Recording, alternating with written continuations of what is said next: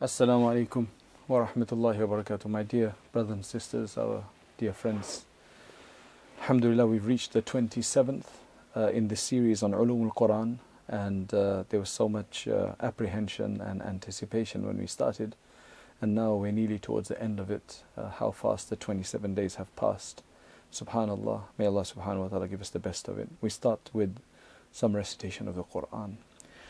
أعوذ بالله من الشيطان الرجيم بسم الله الرحمن الرحيم يا أيها الذين آمنوا هل أدلكم على تجارة تنجيكم من عذاب أليم تؤمنون بالله ورسوله وتجاهدون في سبيل الله بأموالكم وأنفسكم ذلكم خير لكم إن كنتم تعلمون يغفر لكم ذنوبكم ويدخلكم جنات تجري من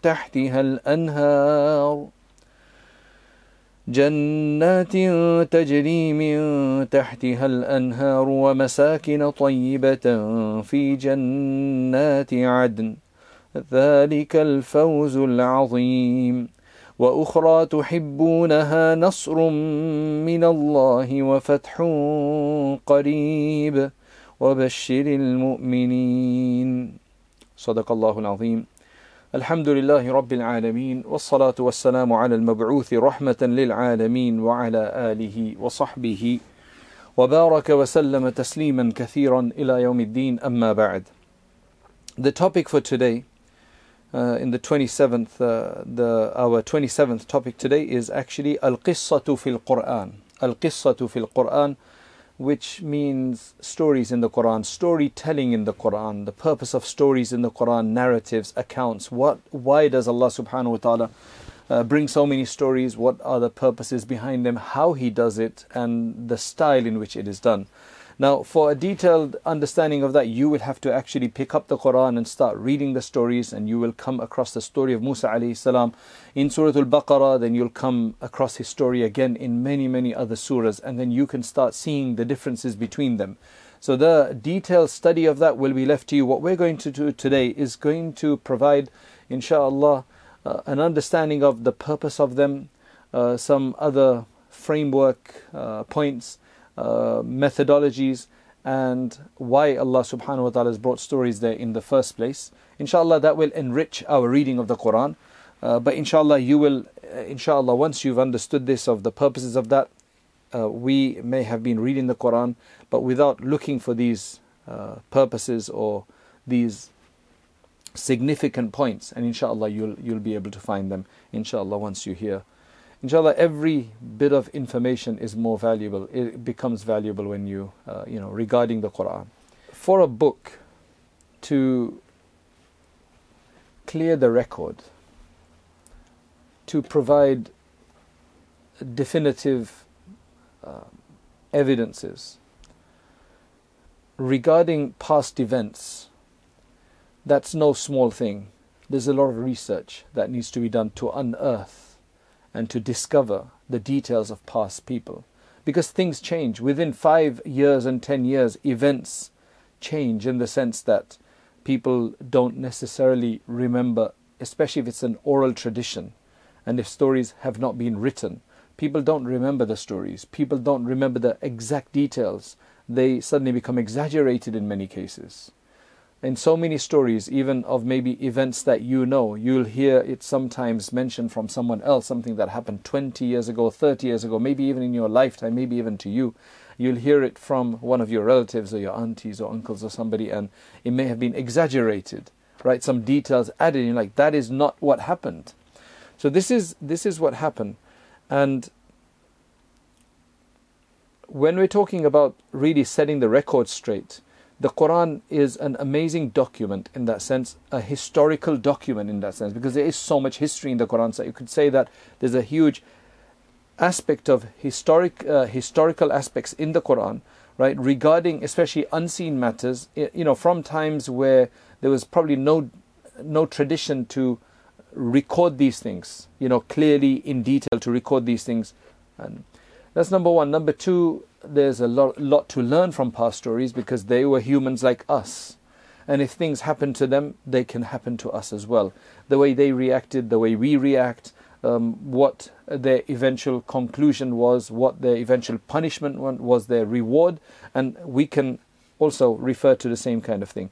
This benefits a lot of people. It benefits the believer, it benefits the rejecter, right? To see how denial and what denial did, it will help somebody like that as well.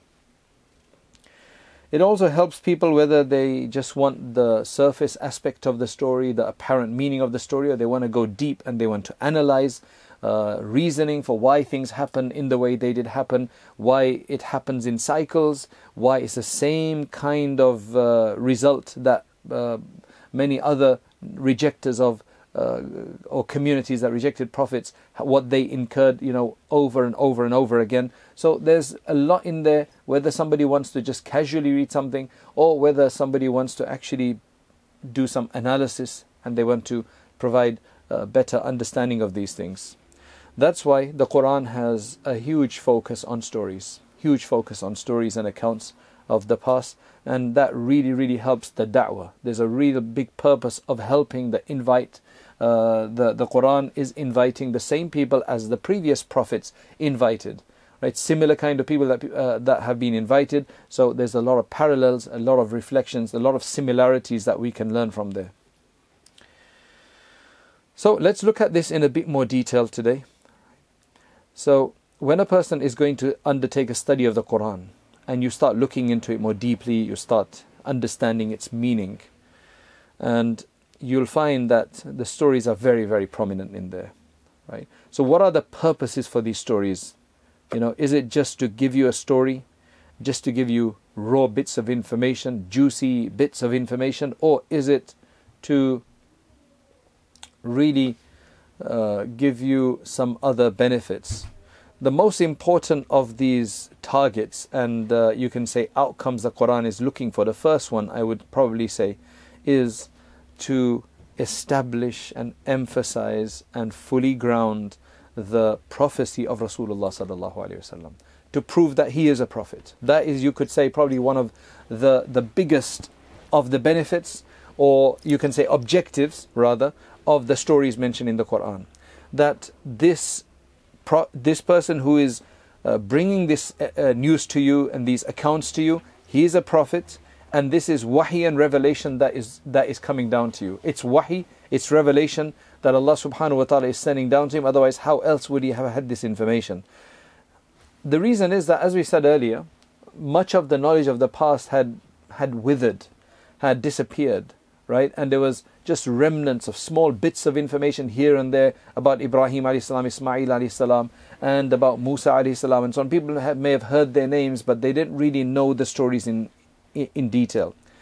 That's regarding the stories of the past. The Prophet sallallahu alaihi wasallam now is a ummi who's not read, he's not studied in that sense, he's not formally sat at the feet of teachers and been studying things and researching and reading books and taking exams. He's not done any of that. In fact, not just him, but much of the people there are ummis, right? Because their style was different. They were just the practical people outside, just getting way through their farming, trading and things like that. They were ummi people. Majority of them had not studied as well. Also, the Prophet ﷺ is in Makkah Mukarramah. There's not much Ahlul Kitab there. You have to remember that. When we're talking about Ahlul Kitab, the people of the book, they were in Medina Munawwara. They were further north, right? So they were the Jews in Medina Munawwara, and then there were the Christians further up, in Najran, etc., or down south, right? There was nobody in Makkah Mukarramah. There was hardly anybody in Makkah Mukarramah. If there was anybody that thought differently in Makkah Mukarramah, there were few who had kind of given up the religion of shirk, given up this ideology of polytheism, and they had started to believe in one God or something, and maybe there was a few other people. Otherwise, there were hardly, any people of the book in Makkah Mukarramah. There was obviously no school, there was no madrasa as such, there was no seminary, there was no college, there was no nursery, nothing of that case. So the Prophet ﷺ was not brought up among the people of the book either. right? And neither did he even have access to, for example, the Torah or the Zabur or the Injil or anything of that nature, because he just wasn't part of that. That's not a book that was there that they were reading. There were no, doesn't seem like there were too many people even proselytizing or, trying to invite towards those faiths in those countries, in those areas actually. So the Prophet ﷺ never dealt with any of that at all. So now when he started providing knowledge that was only seen to have been, with the people of the book, but more knowledge than that, and he had not been in touch with these people, you could see how much of a massive impact and astonishment that created. That where is he getting this from? Just imagine somebody in your family or in your circle, right, who doesn't read much and hasn't studied much, has no degree, nothing, hardly has studied, is just doing other things, and then suddenly starts coming and telling you these amazing stories, and they can actually sound right, they're not made up. You're going to think, where is he getting this stuff from? You're going to say, oh, now he started reading books, so he's going onto these websites or whatever the case is. But in those days, you could tell what somebody else was doing, and there was no way that he could have received this from anywhere. He had some direct download. In those days there was no internet, but this person had a direct download from Allah. It looks like he had an internet connection. So it was just mind-boggling for them. They just couldn't understand it. That's why it made it so astonishing and a bigger miracle in that sense as well. Then what's interesting is that the stuff he was saying and what he was mentioning actually made sense. And number two, when they would go and ask the Ahlul Kitab about it, it made sense. It was completely in line with the information that they had. And in fact, it was even more precise. You see, Allah subhanahu wa ta'ala says in the Quran, مُصَدِّقًا لِمَا بَيْنَ يَدَيْهِ مِنَ الْكِتَابِ وَمُهَيْمِنًا عَلَيْهِ. This Quran, it confirms to that which they already have. Meaning the people, the Christians and the Jews and others, what they already have of the book, it confirms that. And وَمُهَيْمِنًا عَلَيْهِ, and on top of that, what it does, see, the word muhaymin comes from the concept of haymana. Haymana means to control, to guard, to hold in trust, almost. So muhayminan alayh is saying that the Quran is a controller or a safekeeper or a guardian over those stories, in the sense that in those stories the exaggerations and other things, the Quran comes to set it right. So the Quran is now the gatekeeper of this information, and it's being uttered at the tongue of the Prophet sallallahu alaihi wasallam.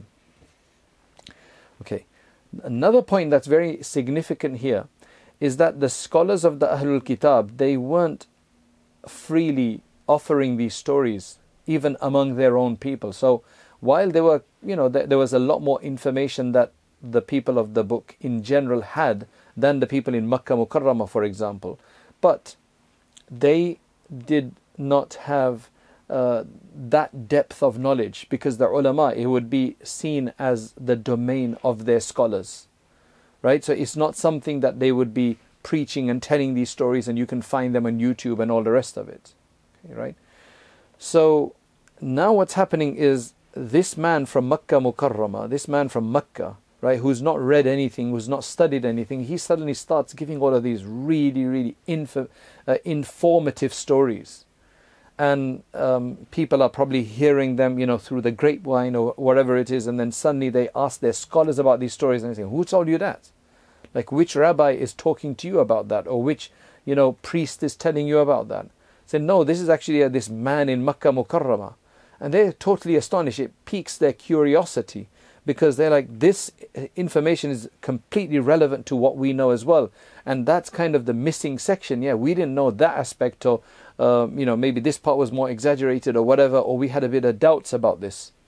So, for example, Allah subhanahu wa ta'ala tells us this, right? And Allah confirms this in many places. After telling the story, this is what Allah says. For example, if you look at Surah Al Imran, verse 44, Allah subhanahu wa ta'ala says, after discussing, the famous story in Surah Al Imran, there's a famous story mentioned about Zakaria alayhi salam and his looking after Maryam alayhi salam and so on, right? So at the end of that story it says, ذَلِكَ مِنْ أَنْبَاءِ الْغَيْبِ نُوحِيهِ إِلَيْكَ وما كنت لديهم إذ يلقون أقلامهم أيهم يكفل مريم وما كنت لديهم إذ يختصمون. This is all the knowledge of the unseen. These are all the accounts of the unseen which we have revealed to you, which we reveal to you.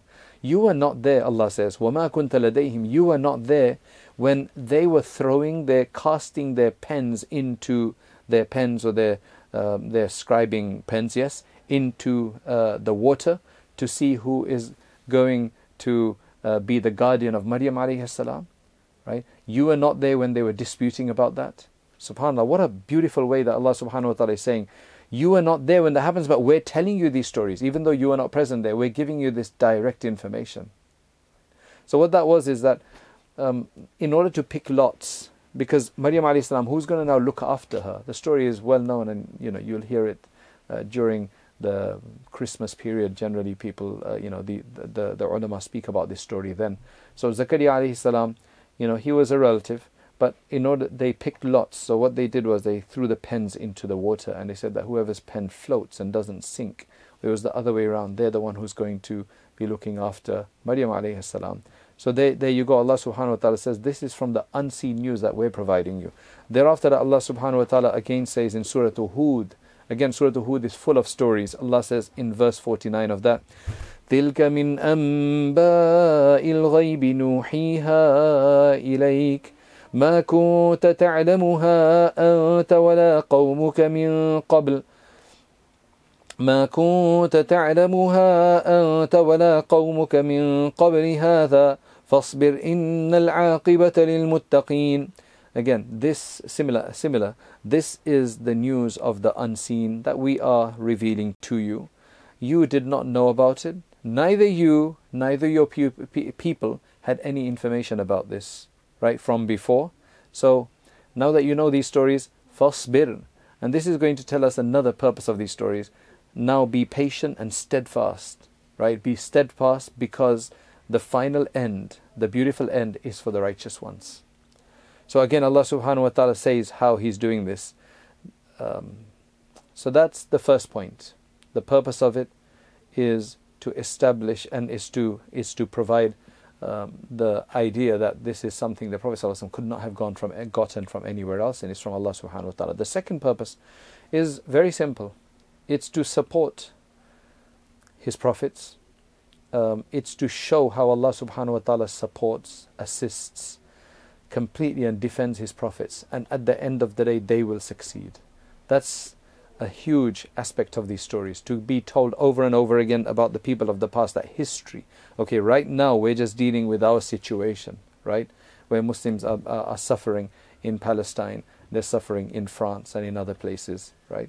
But eventually this is what will come out of it, right? So because this is what happened, and Allah subhanahu wa ta'ala always defends His prophets and His messengers.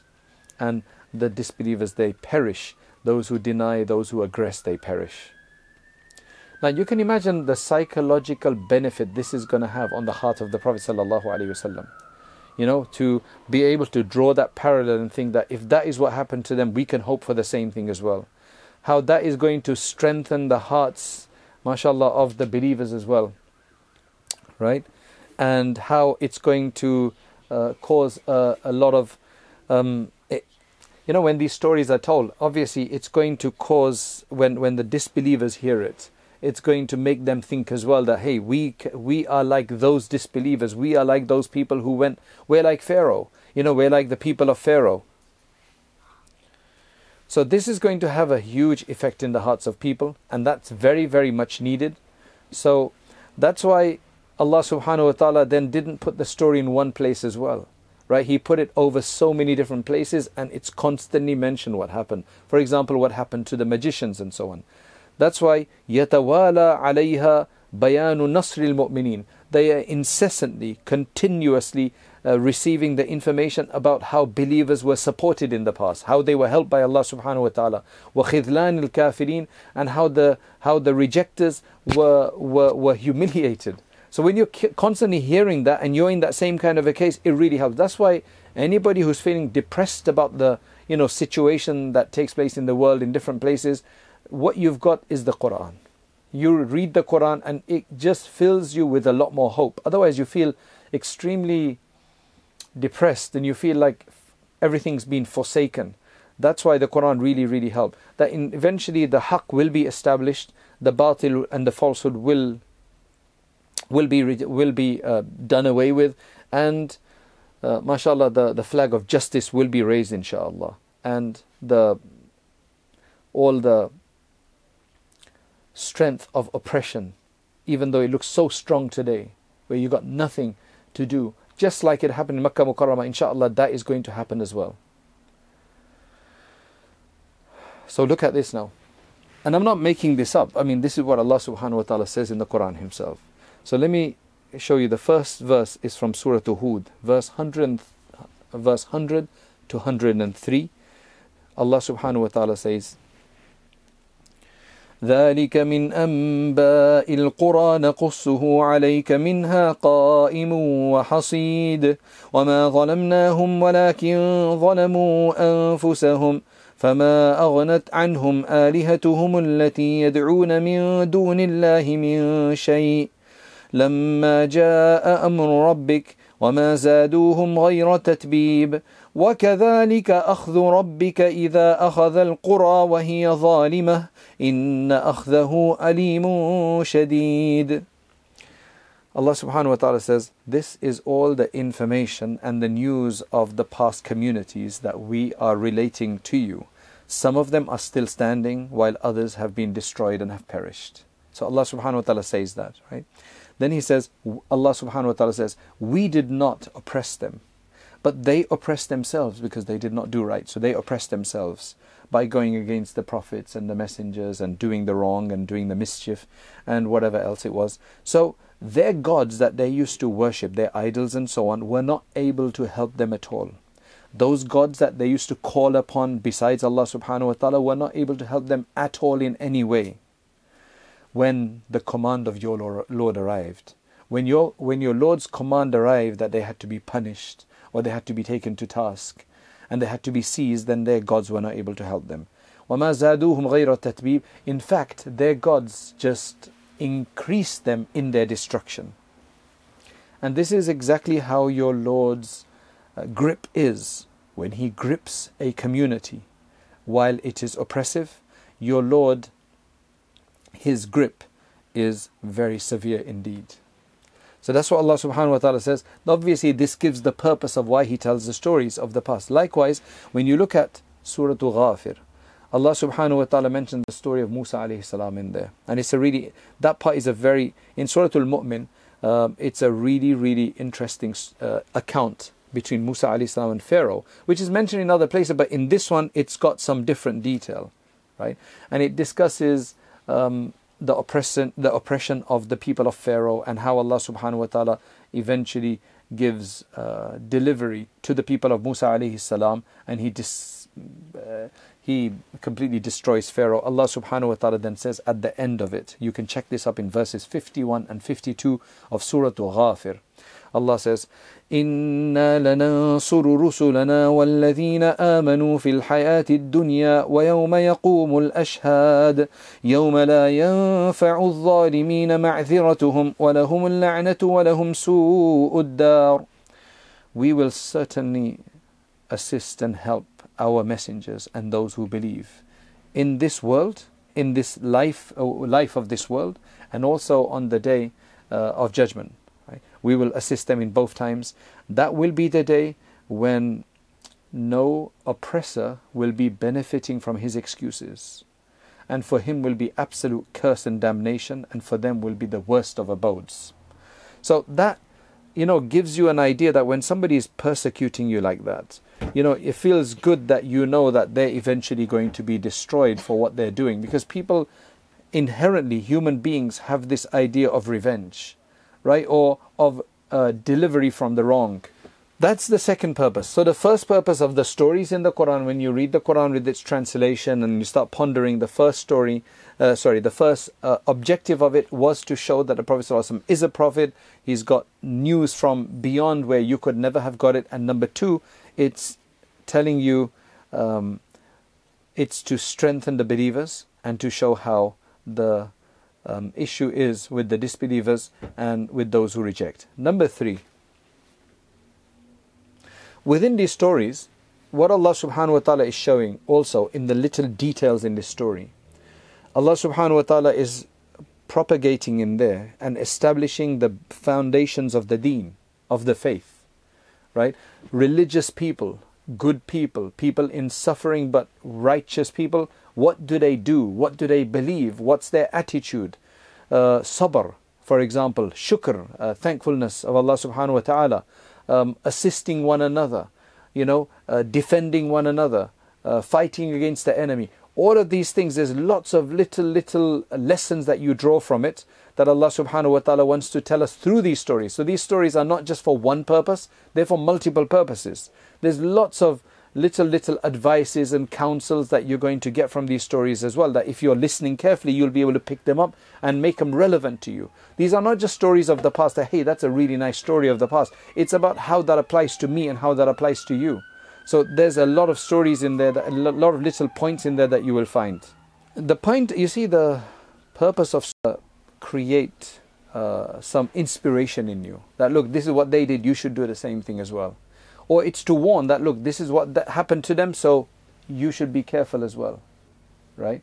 Because if you hear about a story of the boy who cried wolf, right, for example, I'm speaking to the children here, right? If you hear about the story of the boy who cried wolf, everybody knows that story, then you're going to try to avoid being the kid who cried wolf in your affairs, because sometimes people do these kind of things, right? You don't want to be a kid that cried wolf, did you? Yeah. You want to have to be trusted. So these are lots of lessons that we draw from these stories. Now look at this. I mean, one of my favorite surahs in the Quran is this Surah Ghafir, especially the story وَقَالَ رَجُلٌ مُؤْمِنٌ مِّنْ آلِ فِرْعَوْنَ, and the advices he gives. Now Allah subhanahu wa ta'ala in this story doesn't use a prophet story, meaning it's not the prophet who's speaking or giving the advice. In this one, which is really interesting, because some people who are reading it might think, oh, it's prophets who are giving these stories and it's prophets who are giving these advices. Well, obviously, because prophets are special and they're gifted and they have a direct connection from Allah subhanahu wa ta'ala. So the person giving the advice in Surah Ghafir, a lot of the advice is the believer himself. That's why this surah is called Surah Mu'min as well. Surah Ghafir or Surah Mu'min. Right? So it says, وَقَالَ رَجُلٌ مُؤْمِنٌ مِّنْ آلِ فِرْعَوْنَ يَكْتُمُ إِيمَانَهُ أَتَقْتُلُونَ رَجُلًا أَن يَقُولَ رَبِّيَ اللَّهُ وَقَدْ جَاءَكُم بِالْبَيِّنَاتِ مِن رَبِّكُمْ. And it's beautiful. I mean, we could spend just the next half an hour discussing what this person who was the secret believer. Now it says that this believing person from the family of Pharaoh, from the people of Pharaoh, who was hiding his faith, he started saying them as though he's giving them an objective advice. He's saying, are you just going to kill, meaning Musa alayhi salam, are you just going to kill him because he says that my Lord is Allah? Whereas he's actually brought evidences to you. He's trying to talk to them rationally. He's brought evidences to you, so why are you going to kill him for? Fight evidence with evidence. Why do you have to kill somebody for? And then he carries on. Yeah, we'll have to do this at another time if we can do it. It's just we don't have time to go into all of that story. I would love to go into that story, but he says, I'm warning you there's people of the past who are warned, and he gives this whole advice. Now that for me really benefits me, because this is not a prophet speaking, for example. It is just another person. It could have been me, inshallah. It could have been me. I could be this person, right, to help people like this. A person who's become Muslim, he could be this person. Okay, the fourth benefit of stories in the Quran then, right, after this third one, is to provide responses for many of the accusations against believers and against faith, and maybe some people who are praising disbelief and all the rest of it. So this is to provide responses to this as well through these stories. One of the ideas that people had of the people of the past is that these were cavemen, right? And they were living in jungles. They were completely wild and crazy, and then our whole evolution theory nowadays supports this kind of idea that they were just absolutely primitive individuals who had no idea no concept, no intelligence. They used to just live at the peaks of mountains in valleys and things like that. And eventually, there's this idea that eventually it's fear of something or the other, of looking at natural phenomena like fires and tsunamis and storms and hurricanes and things of that. What that did was that when you see a hurricane, then you think the wind is the god, because it's the hurricane. And when there's a storm, and you think the wind or the sea is God, so then you start making those things into gods. So they're trying to say that the people of the past had no God, had no belief in Allah subhanahu wa ta'ala. Allah did not exist for them.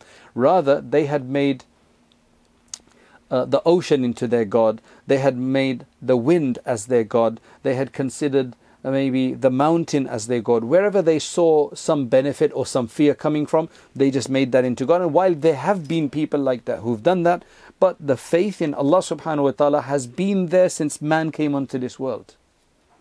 Right? So when man, Adam alayhi salam, came to this world, that is when faith also came with it. Adam alayhi salam was a believer, and there's been believers since then. Adam alayhi salam was not believing in something else. He believed in Allah subhanahu wa ta'ala.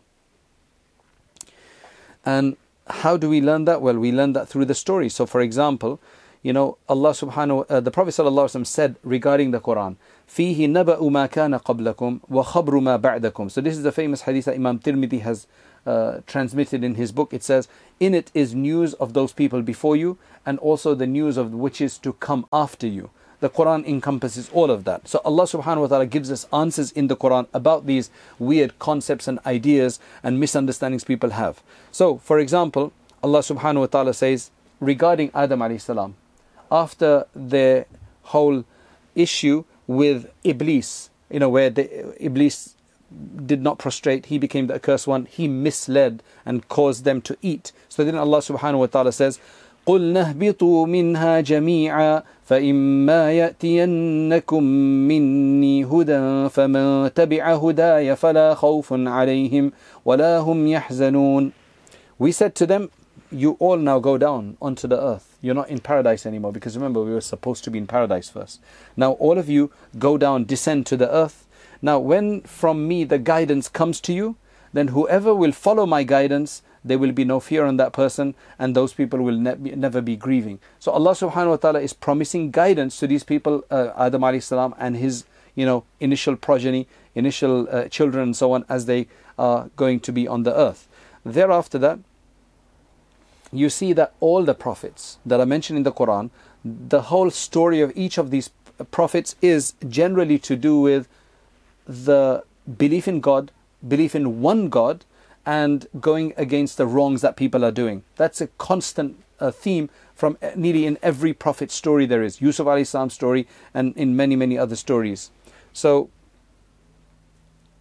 all of these stories have to do with destroying some mischief, destroying some wrong, destroying some bad tradition, some evil tradition. All of them have got to do with that. So if believers only came later, then how is it that all of these prophets that have been coming from before, every single one of them is calling towards virtue and goodness?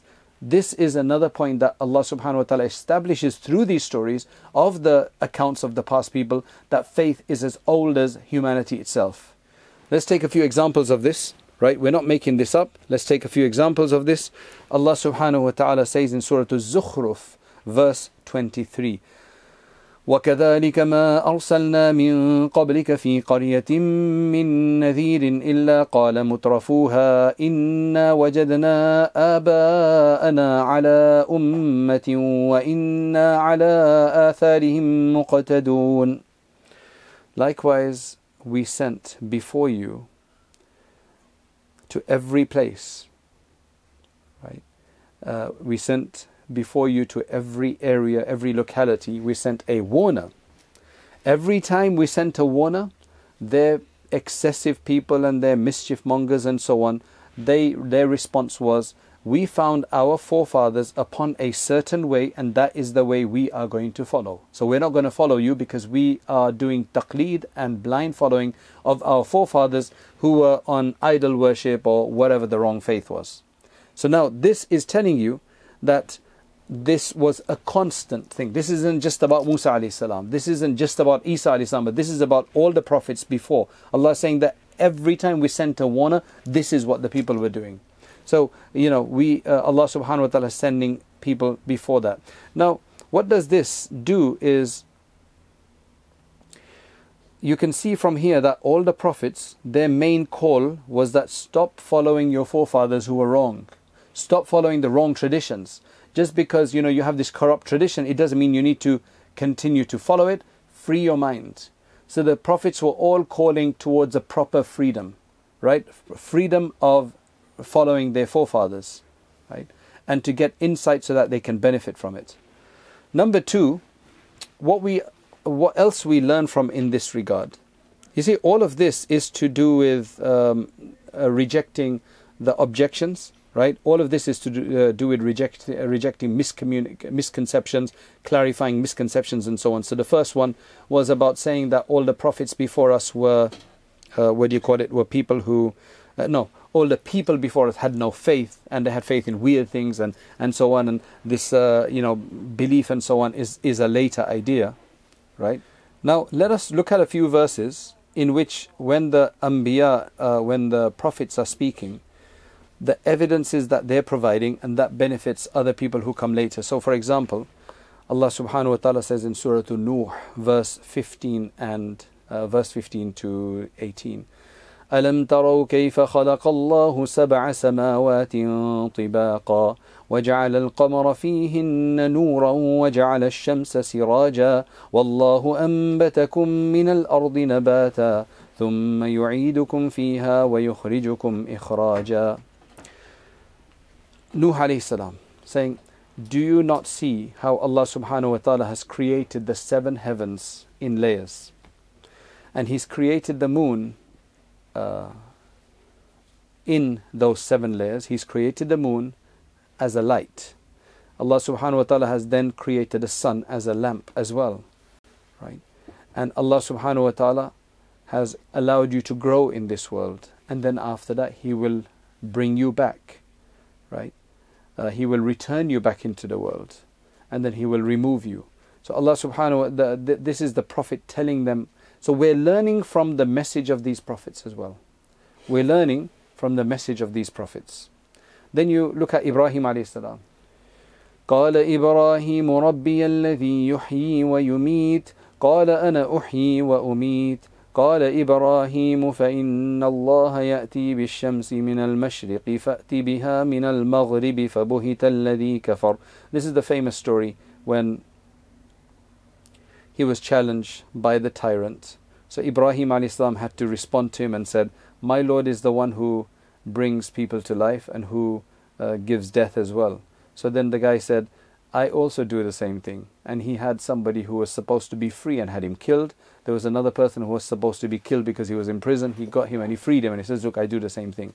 So then Ibrahim alayhi salam responded with his second part. He says, but look, my Lord, He brings the sun from the east to the west, because the sun rises in the east every morning and it sets in the west. Now you go and show it coming from the west. And that's when that person, so when the first proof or the first challenge, the person was a bit absurd, in responding to it, in the way he responded to it, the second challenge. So this tells you how the proofs that they used as well. Likewise, when it came to Musa alayhi salam, Pharaoh challenged him. It says, قَالَ فَمَنْ رَبُّكُمَا يَا مُوسَى? Who is your Lord, O Musa? He said, قَالَ رَبُّنَا الَّذِي أَعْطَى كُلَّ شَيْءٍ خَلَقَهُ ثُمَّ هَدَى.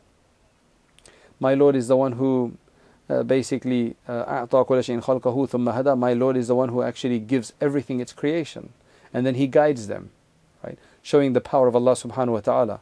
The Quran is full of this. The Quran is full of this. For example, Allah subhanahu wa ta'ala says, لَوْ كَانَ فِيهِمَا آلِهَةٌ إِلَّا اللَّهُ لَفَسَدَتَا فَسُبْحَانَ اللَّهِ رَبِّ الْعَرْشِ عَمَّا يَصِفُونَ. Had there been many, many gods in the heavens and the earth besides Allah, or other than Allah, or in place of Allah, they would have both been in chaos.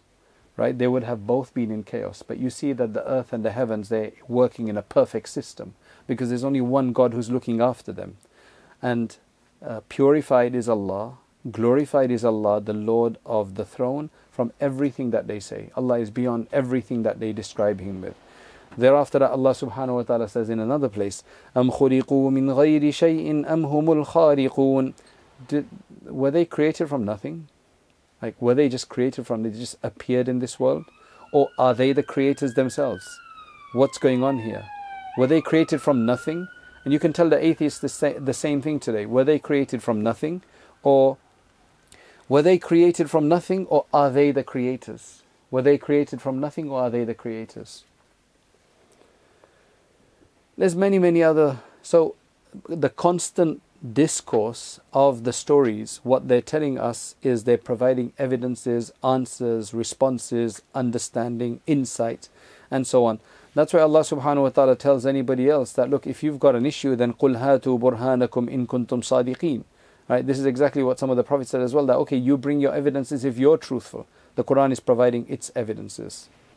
There were groups of people who had started, even those people who had actually heard the story. So you had a whole group of people who had never heard these stories or who did not know much about these stories properly. But then you had this other group of people who started to doubt these stories, right? So you had a whole group of people who started to doubt these stories. Why did they doubt these stories? Is because, as I said, over the course of history, while the stories were correct stories to begin with in their foundation, the main points of these stories were correct. But over the centuries, what had happened was people started exaggerating, adding spice to these stories and making up additional parts to it. Oh, Musa also did this, and Jesus, Isa alayhi salam, this is also what happened, and he said this thing to that person, and so on. You know, just to kind of magnify and dramatize it a bit more. So what that did was it created confusion because there were contradictions. You know, somebody gave a story about Musa alayhi salam like this, and another person gave it like this. So there was contradiction. So people started to deny these stories. They started to reject these stories, right? So there was a whole confusion about these stories as well. Right? That's another thing. That's why the Quran also came to set the record straight, that the story we're telling you are the absolute correct stories. We're not making anything up. We've removed all the fluff from there, all the spice from there, all the drama from there, and this is exactly what it is.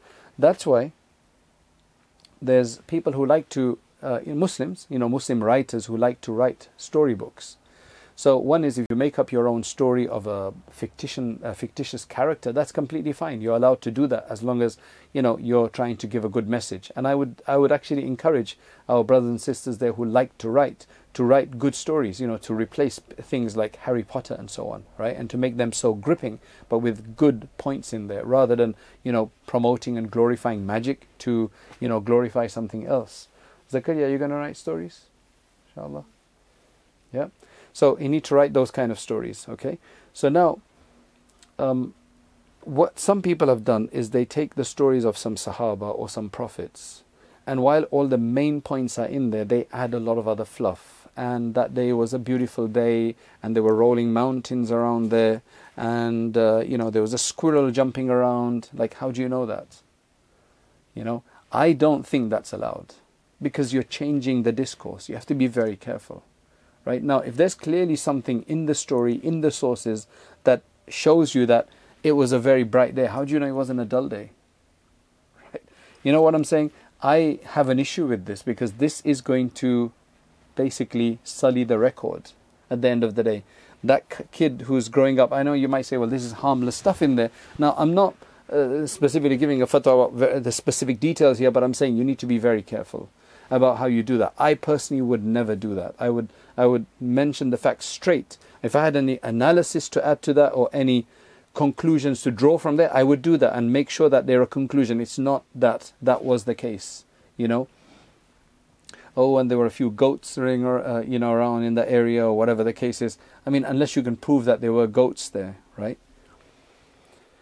So there was a lot of this interpolation, a lot of modification, a lot of this corruption that happened in the story. So there was a lot of people who didn't believe in these stories, and they thought they were just made up by people, right? They were just made up. So Allah subhanahu wa ta'ala sets the record straight in that case as well, to show that no, these are true stories, and there's a big role for these stories to play in our lives as well. right? Because the story of Ibrahim alayhi salam, the story of Musa alayhi salam, of Isa alayhi salam, it has a very transformative role to play in the lives of human beings. I mean, if you ask the children, I mean, haven't you benefited from the lives of the prophets and their stories when they were read to you when you were young, right? Didn't you enjoy them and benefit from them, right? So that's what it tells us. Inshallah, tomorrow we continue with this discussion about then the way that Allah subhanahu wa ta'ala tells the stories. We've discussed today the purposes for which these stories have been told, why there's stories in the Quran and why they are such a prominent feature in the Quran. Tomorrow we want to, and this will be inshallah beneficial for us when we're looking at the stories itself, of the way Allah subhanahu wa ta'ala tells these stories, and then we're going to have some other additional aspects. Now we have just about 3 days left for this inshallah, and we're hoping that either on most likely on Tuesday we'll have our general kind of question and answer session regarding this, meaning any questions that have come in so far, we're going to try to answer them on that day, and we're also going to try to answer any live question that anybody have. We will try to answer them as well, inshallah. And again, if you have any other suggestions, because there's a lot more themes of the Quran to discuss, a lot more sciences of the Quran to discuss. Imam Suyuti has a huge book on this subject. Imam Zurqani has a huge book on this subject. What we've chosen is a very specific points that we thought were relevant. So may Allah subhanahu wa ta'ala accept this. And again, if you have any questions, please email them to us through Zamzam Academy, and inshallah we will try to deal with them on the Tuesday. Otherwise, Jazakallahu khair, and Assalamu alaikum wa rahmatullahi wa barakatuh. Jazakallahu khair for listening. May Allah subhanahu wa ta'ala bless you. And if you're finding this useful, as they say, do that like button and subscribe button and forward it on to others. Jazakallahu khairan. Assalamu alaikum wa rahmatullahi wa barakatuh.